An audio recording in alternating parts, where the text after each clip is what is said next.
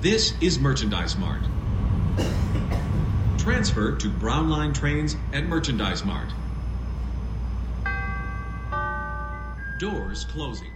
So welcome to the Wiesendahl Weekly Wrap-Up, where we talk about architecture, design, and everything in between.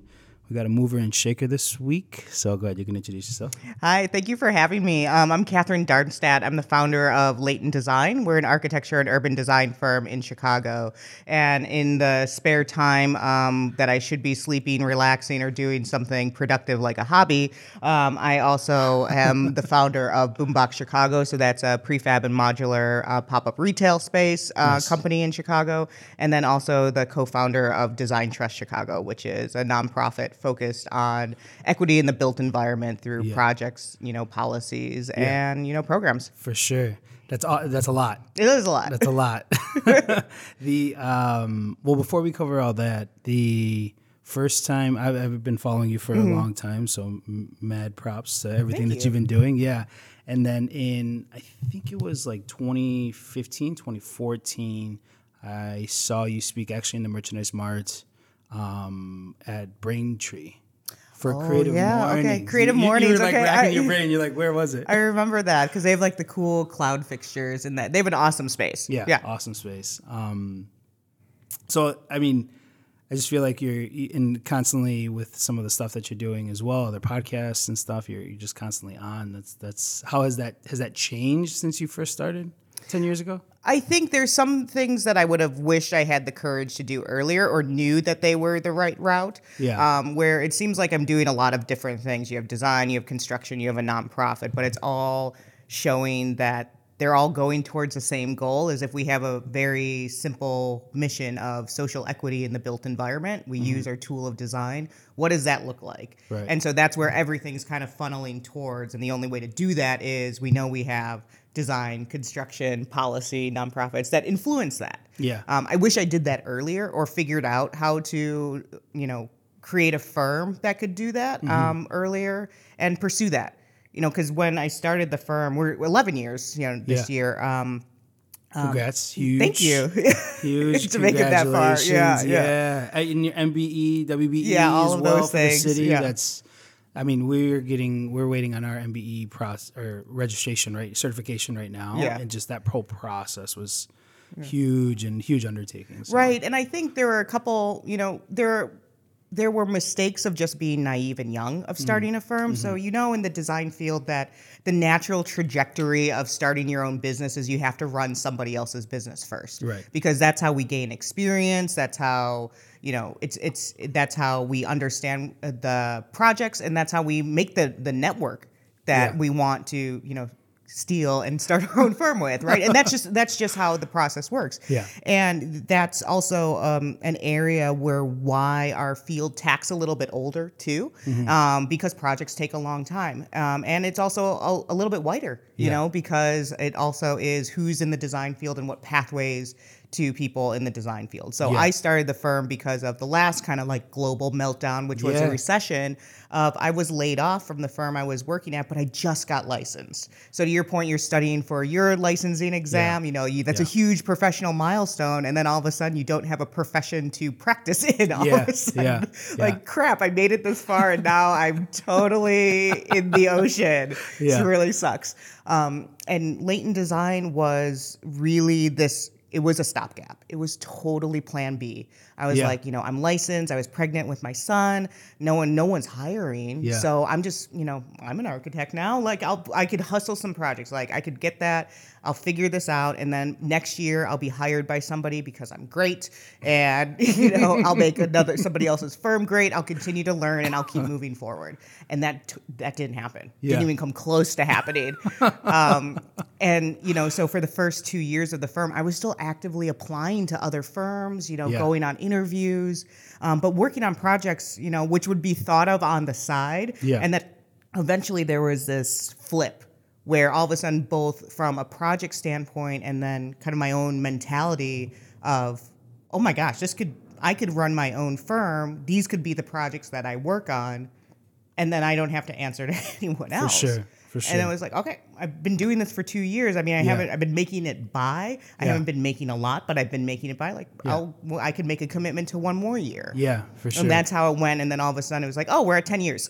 We're at 11 years. Blink of an eye. Yeah. And then, oh, we're hiring people. We're doing this. We're moving into an office. Yeah. But I feel like it's still an every year negotiation, like to myself, like, am I still doing this? Mm-hmm. And are we hitting the goals? Are we meeting the metrics? How far away maybe have we strayed from the mission of equity in the built environment? How much closer are we getting, and where do we have to pivot? And so that's where all those transitions have happened, of why it has to be 3 different things to get to that one goal. Yeah. I mean, I'm sure you've grown and learned so much within the past. Yeah. It's still rapidly growing, right? Mm-hmm. For those of you, we're going to kind of, I don't want to say skip, but check out the Design Lab podcast with Katherine. Mm-hmm. She covers a lot of what she did, what she's doing, what you're doing. So that was an awesome podcast. With Banku. Yeah, yes. With Banku. Yeah, mm-hmm. I just didn't want you to feel like you had to constantly repeat it. We'll put it in the link so everybody can check it out. Okay, cool. Because I like what we're talking about the firm, right? Mm-hmm. How you're saying how you've grown.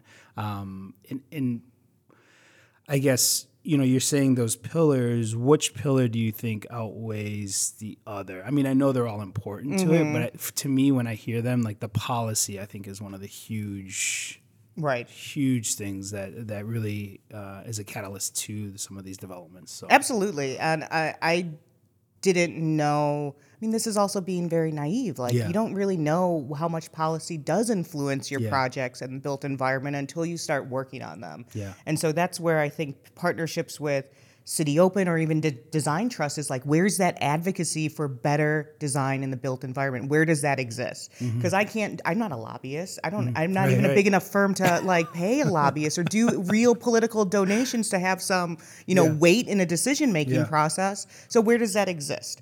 And that's why I think the policy, to your point, it's an important pillar which informs design, which allows design to actually thrive. Right. And so it's surprising to understand that it's not necessarily your design acumen that always thrives in terms of the creation of a project. It's like sometimes pure political will. Yeah. And that's where, maybe our power structure has shifted a little bit. Yeah.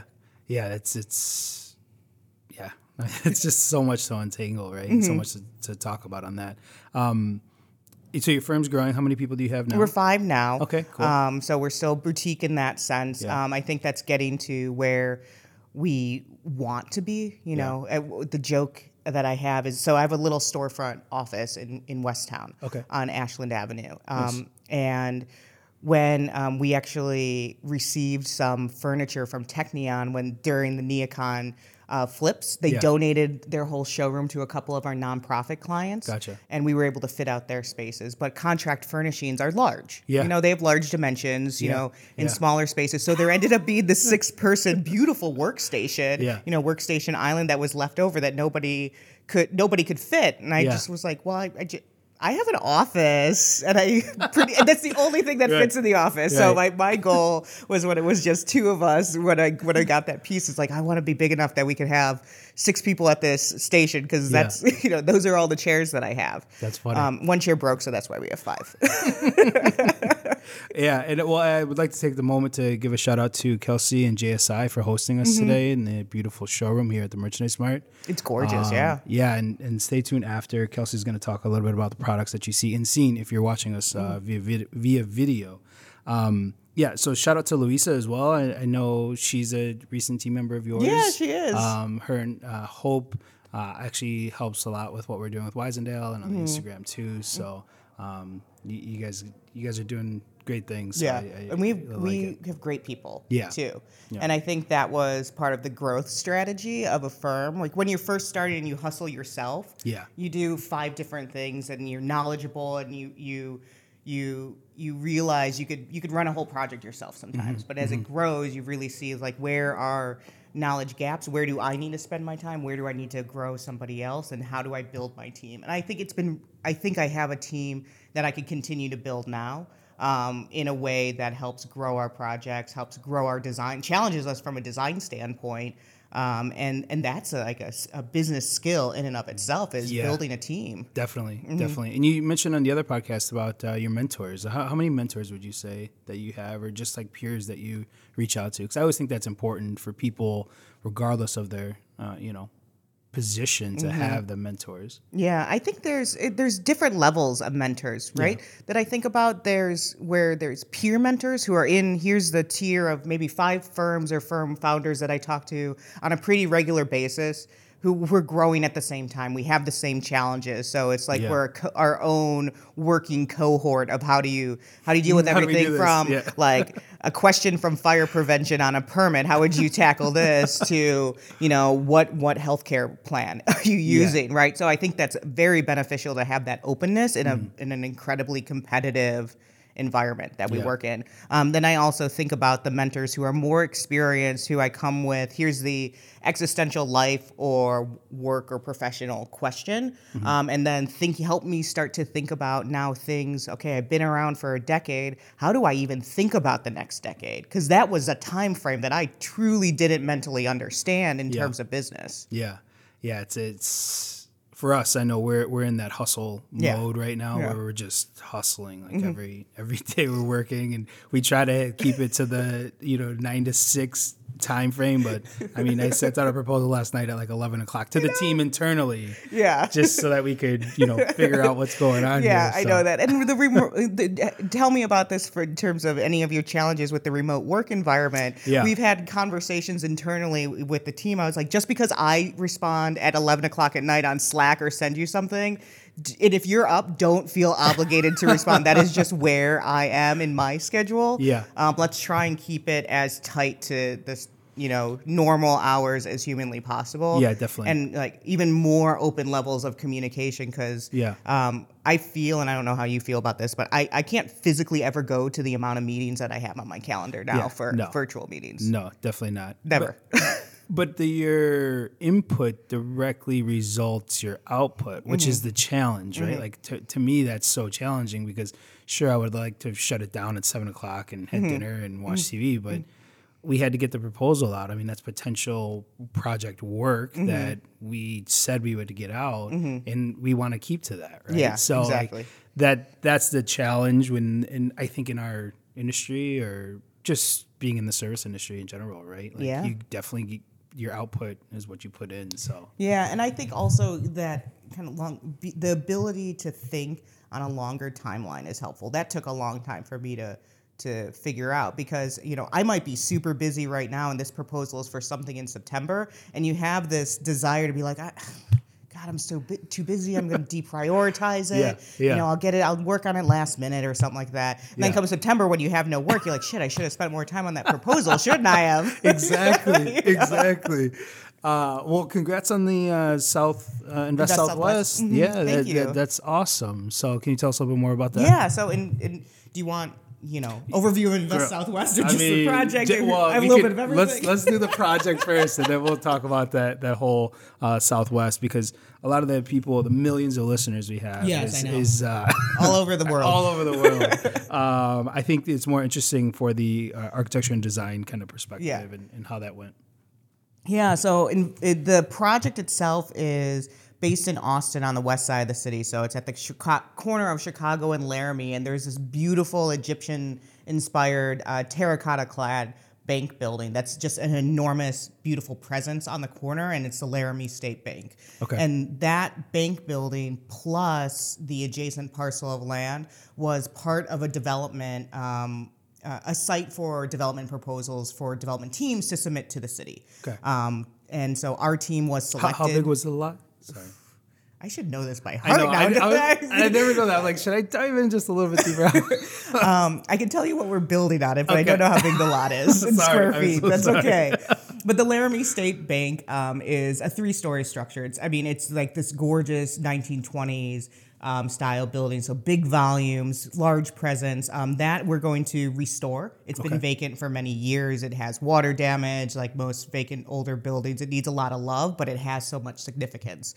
We're going to return it back into a bank again. Nice. So our development team spent time building partnerships with potential bank operators to go into the space. We're going to bring local businesses. So we have a local cafe owner that would open up her second location in there. Bringing a blues museum, so working with an operator that's been doing museum pop-ups kind of throughout the city, and having the blues museum located there, and then co-working and other incubator spaces to tie in with some of the economic development programs that are going on the corridor. So how do you make space to scaffold up businesses so that they start up and go through a program one place, grow their business in an incubator, and then hopefully move to a storefront later on down the block. So you kind of create that cycle. The cool thing about this is it's going to be a community-run, community-led building. Yeah. So that building and the kind of the organizational structure of that building is so that it's owned, operated, and any profits generated go back to the community. Great. So it's its own community benefits agreement that conceptually we want to happen within that bank building. The adjacent lot. Our partner is Heartland Housing on that one. Yeah. Shout out Heartland Alliance, too. Yeah, and Heartland Alliance, both of them. Yeah. And so they are great to work with, but that's going to be about a 70-unit affordable housing complex. So with 1 to 3 units, it has a beautiful kind of the two buildings together make a U. In plan, so that there's a central courtyard that faces the street. Nice. And that will bridge kind of the ground floor activities between the bank and the residential building. Okay. Yeah. Very cool. And we want to bridge old and new together. So how long was that proposal? but before that, I mean, there's just so much. I mean, I feel like we're gonna already need a part 2 because you're talking about like the cycle, right? And then now as a business owner, you're thinking, okay, well, some of these people could actually go into Boombox and use Boombox. That's something like I've set up and I want people to do, and then eventually go into this. I mean, do all of those things run through your mind? Or how do you know which one to like attack and present at the right time? Yeah, I think that's a great question. I think part of the strength of our team actually being selected was because even for something as small as Boombox, which we have a Boombox on the western end of that corridor, and the bank building anchors the eastern end of what will be called the Soul City corridor. Yeah. So there's a corridor plan and development plan associated with that. The Soul City corridor? Soul City corridor. Does it have any with Soul City Church? No, not with Soul City Church. Okay, I was going to say. 2 different things. Yeah. Not related. Go on. Don't worry. I was going to say, wow. Yeah. And so with that so we've already seen the benefits of kind of that system. So we have Boombox vendors that have already moved into storefronts of renovated buildings on the Chicago Avenue corridor. Fantastic. We're actually currently working on one of our first Boombox vendors is opening up the first Black-owned produce market and grocery store in Austin. We're working on that building for 40 acres, fresh market. And then, further east in Humboldt Park, we're working on other projects. So Chicago Avenue kind of became the spine. And because we were started with one project, we could start to see those connections and try and wrap them into other proposals, other conversations to make a ecosystem, right? And that's, I think, part of being embedded also in a neighborhood through your projects, right? You're on meetings, you hear things, and designers are so good at just synthesizing large amounts of information to all of a sudden like, hey, we can make these connection points, or we could use our space to suggest those connection points. Just pause. I mean, that's awesome. That is awesome. I wish we had the mimosas going. I would cheers you right now. Like that's fantastic. Cheers to my caffeine addiction. We got 2 for you on deck. I know. So back to the proposal. So did that effort took a tremendous effort, right? Yeah, and I think this is a great kind of like both small firm boutique firm observation of time that goes into bigger proposals, right? Because it's a competitive element, right? Yeah. Like competitive proposals when you're just responding to an RFQ is one amount of time. The RFPs are another, and then when you're really at this development scale, I mean that was 3 months of on our end, we had one full-time person on it, plus my time, and plus we have all our other design partners. So we're partnered with Valerio DeWalt Train and Associates. We're a paired design excellence firm selected by the city, and then that was our design team for this. And they had their design staff on it on top. Plus it's all Heartlands, they're running the numbers, looking at the designs, putting the book together. And then the city threw in this loop of everyone has to make an 8-minute video. So then we had to become videographers last minute. It was a lot. It was a lot. And we were on... that's a lot. And our firm was on 3 teams for the first round. So we had a full proposal for two teams in Inglewood. And then after that, we're like, we took a break. Yeah.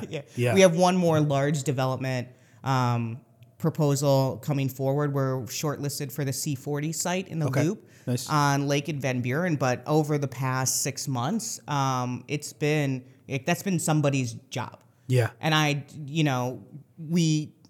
that's something when you see at larger firms, they can absorb that because that's the cost of the pursuits, right? And so our cost of the pursuit is I spend my time on Saturday looking at, working on something, but it's that was a very different scale.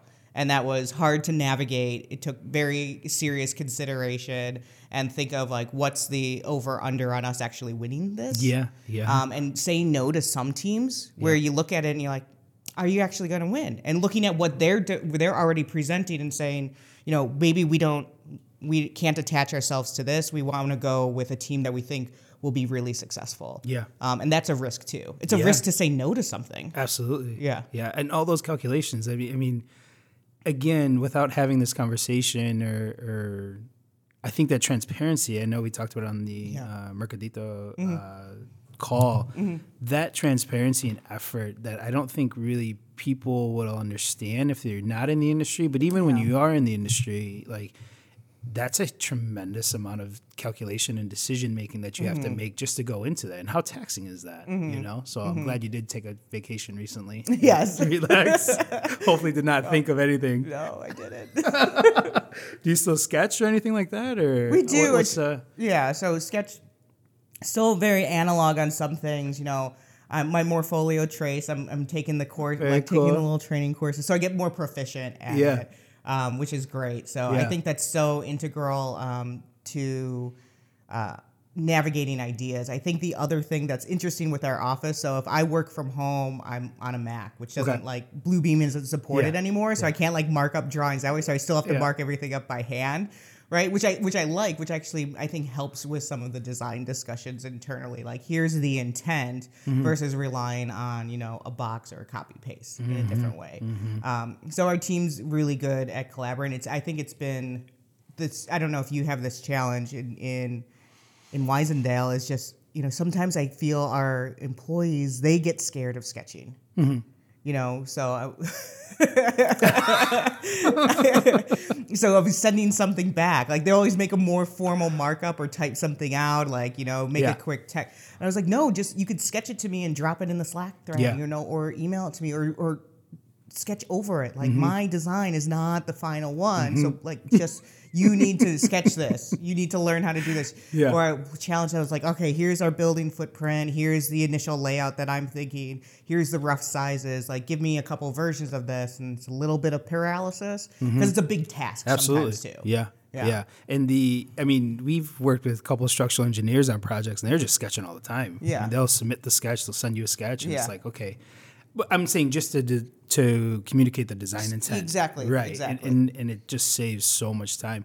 And even when you're talking about decisions, even how do I transfer these red lines from this drawings from a sketch over to the team, right? Is it just a photo? Do I have a huge scanner? Do I have a plotter? Yeah. All of those are questions that I think firms and small teams really have to decide because we don't have the resources of a large firm to do that. And when you go through the Invest Southwest firms, the teams, some of them are single people and then some of them are the larger behemoth companies. The first one that comes to my mind is a Perkins and Will. Right, we worked with them at Inglewood. Yeah. So how, I guess, do you think that the Invest Southwest hits the mark on that, or I guess what's the strategy as far as obviously they have different strengths and resources than a small boutique has, but how does it? Because for me, it just looks like someone's on community engagement and the other people are just on production. Right. That's a good question, and I think that's part of the feedback that we definitely gave back to DPD on this, because we're part of the guinea pigs. We were all submitted during the first round. You learn a lot from actually prototyping that, and then it can make changes for current round 2, 3, and the other ones, because they're going to release 9 of these. This is going to keep going on for the next couple of years. Yeah. So part of that feedback is can I cut you off really quick? So will there be opportunity for new teams to submit for the Invest Southwest? Yeah. Yeah, they're going to continue to launch more sites. Right, I know, but will the short list be able to be added or subtracted? From the design excellence? Correct. That's 2 different questions. Right. So design excellence will, I think, open up in 3 years. Gotcha. So then there'll be new firms, and there's issues with both of them. Yeah. So don't get me wrong on that. There's confusion first. Yeah. On do Invest Southwest teams and developer applications and team applications, do they only use design excellence shortlist partners, or can they use anyone? The answer is anyone, but it's not. It's definitely not conveyed that way. Right. On the first glance, so there's a kind of a clarity in how that's conveyed that needs to go forward. Understanding of where, because there was a concern that the city's seeing the same teams on the same projects, same suspects, right? Not anyone new. And, they're like, where are the small firms? And we have to educate them and say, this is a lot of friggin' work. A firm of 5 doesn't have people to pull this together and doesn't have the resources and doesn't have the budget to pursue that type of pursuit. So that's why you do. There's also experience levels of being, once you do a project of this scale, you could think through it differently, right? Okay, if I got challenged with the same site again, I would go through the process a little bit differently, maybe push in this part a little bit more, maybe spend less time here, more time here, because you understand, you see what's a successful proposal, how much time was spent, and where time wasn't spent, and it didn't matter, was spent, but it didn't matter. Right. And I think those are important, right? Yeah. So I think if we want to grow in the design community, it's an understanding of the difference between experienced and emerging firms in terms of true years of talent, but then also that there are differences between large and small firms that don't necessarily impact the design. They impact some of these essential free sprints of work that are being requested. Right? And then you can't achieve design excellence in a proposal, right, if your developer isn't paying you, right? There's costs to the design. So we were fortunate all of our teams paid us. It was small, but they did. But I mean, you're putting together a proposal for free for 3 months. That's a different. I can't do that. Perkins and Will can. I cannot. And and then the time. Even this week, somebody reached out for the Bronzeville site, which closes in 2 weeks, and asked if we would help them design the project. I said, there's no way that we could design a successful winning proposal in 2 weeks. Yeah. Definitely. I said we spent 3 solid months working on Austin. Because people reach out. They saw the announcement on Monday. Somebody reaches out on Tuesday. Is like, help with our Bronzeville proposal. I'm like, it's due in 2 weeks. Yeah, right. Right. You're way behind the ball on this one. I'm sorry. You're not going to win. Yeah, it's. Yeah, I mean that's a. This is a boatload of undertaking, right? Yeah. And it's. We were talking about the Southwest. Sorry, I was just thinking, the effort and how do you combat that? So do you see? That's what I was going to ask. Sorry, do you see developers or more the construction side, design build is always an option that's thrown out there where the construction companies are taking this sort of in-house services in-house. Do you think that's? I mean, it's not new. People have tried it, but do you think? Because COVID has really changed the game as far as how everybody has been operating, right? And do you think that that's going to continue as far as bringing everything in-house? I think, that's one of the things that if I, when I give advice, I would have pursued design design-led design build, not contractor-led design build, right? Of course. So there's different motivations. I would have pursued that earlier, and gotten through some of these small projects that we're going through now in that delivery method earlier, so we could pursue larger ones. Building teams around that. So there's a couple of contractors that we work with that we want to be able to build that kind of skill set to be a larger DB team in particular kind of areas of commercial hospitality. And I always have a love for small projects, so that's kind of an area where we want to be, as probably on the design build side. Yeah. I think the other piece that comes with it is, municipalities love it as a delivery method, right? One point of contact, you take all the risk, great. We can push you around, and it's a very, very risky project. It's a very risky delivery method, but the benefits of it of seeing and dynamically designing and pricing, I see could be a benefit. But you have to on the design side make kind of non-negotiable priorities. Yeah. That can't be value engineered out. We're working on a project with the city right now where we're in the feasibility stage, and they already did a cost estimate. I was like, you can't do a cost estimate on an idea. It's just a thought. It's just a thought. It's a sketch. It's all it is. You're totally mind policing me here. And then you're mad at me because it's over budget, because I really don't know. I couldn't even tell you if this is even the right size right now. So I've never been through that before. Luckily, I had people on my team who and also some of our consultants, they're like, we've worked with them before. This is probably what it's going to be. And they were right. Yeah. But it's interesting. It's something new to plan for, but I think that's the downfall. Right. Is using it as a panacea, and getting into minutia of design before there's agreement on the concepts. Right, and that's unnecessary. Right. I think that's very detrimental. Yeah, definitely. Well, yeah, I mean, so you took a vacation, reflected. Yeah. So what are the next 10 years look like for you? Yeah, the next 10 years, I didn't reflect too much because that would have been work. That's true. How long did it take you to really kind of disconnect? I'm sure you didn't fully ever disconnect, no. but was it a few days, 3 days, or how? I think it was.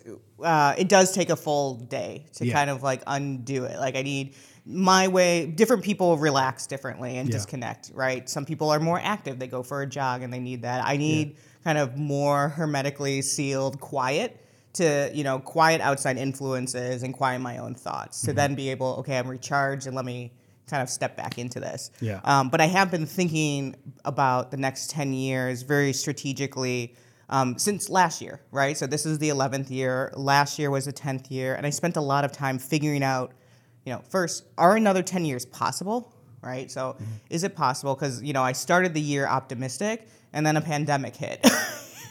So that changes your level of optimism pretty fast. Yeah. And so looking at, are another 10 years possible? It doesn't need to be through latent design, right? Because if I think about there's the influence of the firm in the field, then there's the influence of myself, and then setting up our team for success other places too, right? So is it latent design? Do we try and could we get bought and go start a studio within another firm, right? What would that look like if we had the resources of the bigger firms, right? We have the ambition, but we definitely don't have the resources. So what would that look like with a different level of support? Yeah. Is it even architecture anymore? So what would it look like if you're working in an architecture adjacent field? So that was an interesting kind of realm of conversations of, going to a design strategy firm or going to an urban innovation startup and figuring out what that even means. All these different ways. Or is is it nice to could I just take a year sabbatical and go find a fellowship and just do that and then figure it out later. Yeah. Now that's a real break for sure. That's a real break for sure. And all of those opportunities kind of pursued in parallel. I think ultimately one of my mentors, so to tie it back to this mentor conversation, I was exploring the idea and I laid it all out and they're like, well, it seems like you have 3 different things that you're pursuing, maybe 4. They're like, have you ever just done one thing and just focused on your firm and that's the only thing? Because I was teaching for 10 years, all these things. I was like, wow, that's pretty, no. The answer is no. I've never done that. I've never just done that. So what if give yourself a year of just doing that. And so that's how I started 2020 of like, I'm just going to focus on this one thing of my firm, and that's it. Then all the challenges came, right? Everything got thrown at you to try and figure out, and we grew. Yeah. And, and I think that showed that kind of dedicated focus to trying to kind of formalize some elements and refine them, tie up loose threads that might have been mistakes or issues that we were avoiding in terms of firm infrastructure, setting our design standards, and then hiring people in a way to think about a growth mindset of the firm rather than like a fulfilling this kind of immediate need, right? So who understanding how to hire for potential. Yeah. Well, that's fantastic. Fantastic, Katherine. Thank you again for coming on. Where can people follow you and see the work? Yeah. So we're laytondesign.net. So always that's our website. Okay. We're Layton_design across all the social media. So if you want spicy hot takes, you could go to the Twitter. I know. If you want more, if you want like a proper PR post, you could go to Instagram. I know. I was gonna ask you about the Twitter. The Twitter universe is just wild. Yeah, for sure. Yeah. Well, Layton, I love that Layton interacts a lot and asks questions. I mean, I think someone was talking about the facade. I think last time I saw the facade of the Austin or the project. Right, yeah. And you're like, well, what do you mean? It refers back to it. So you're able to interact and comment quickly, right? So I think that's fantastic. Against all better PR advice, I still control the Twitter account, so that's why. Love it.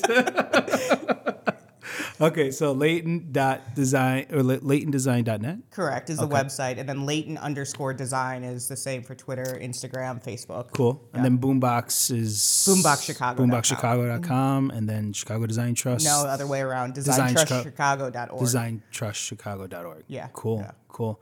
Well, thank you again. And thank you for having me. Yeah, look forward to catching up soon. So absolutely. Thank you. Doors closing.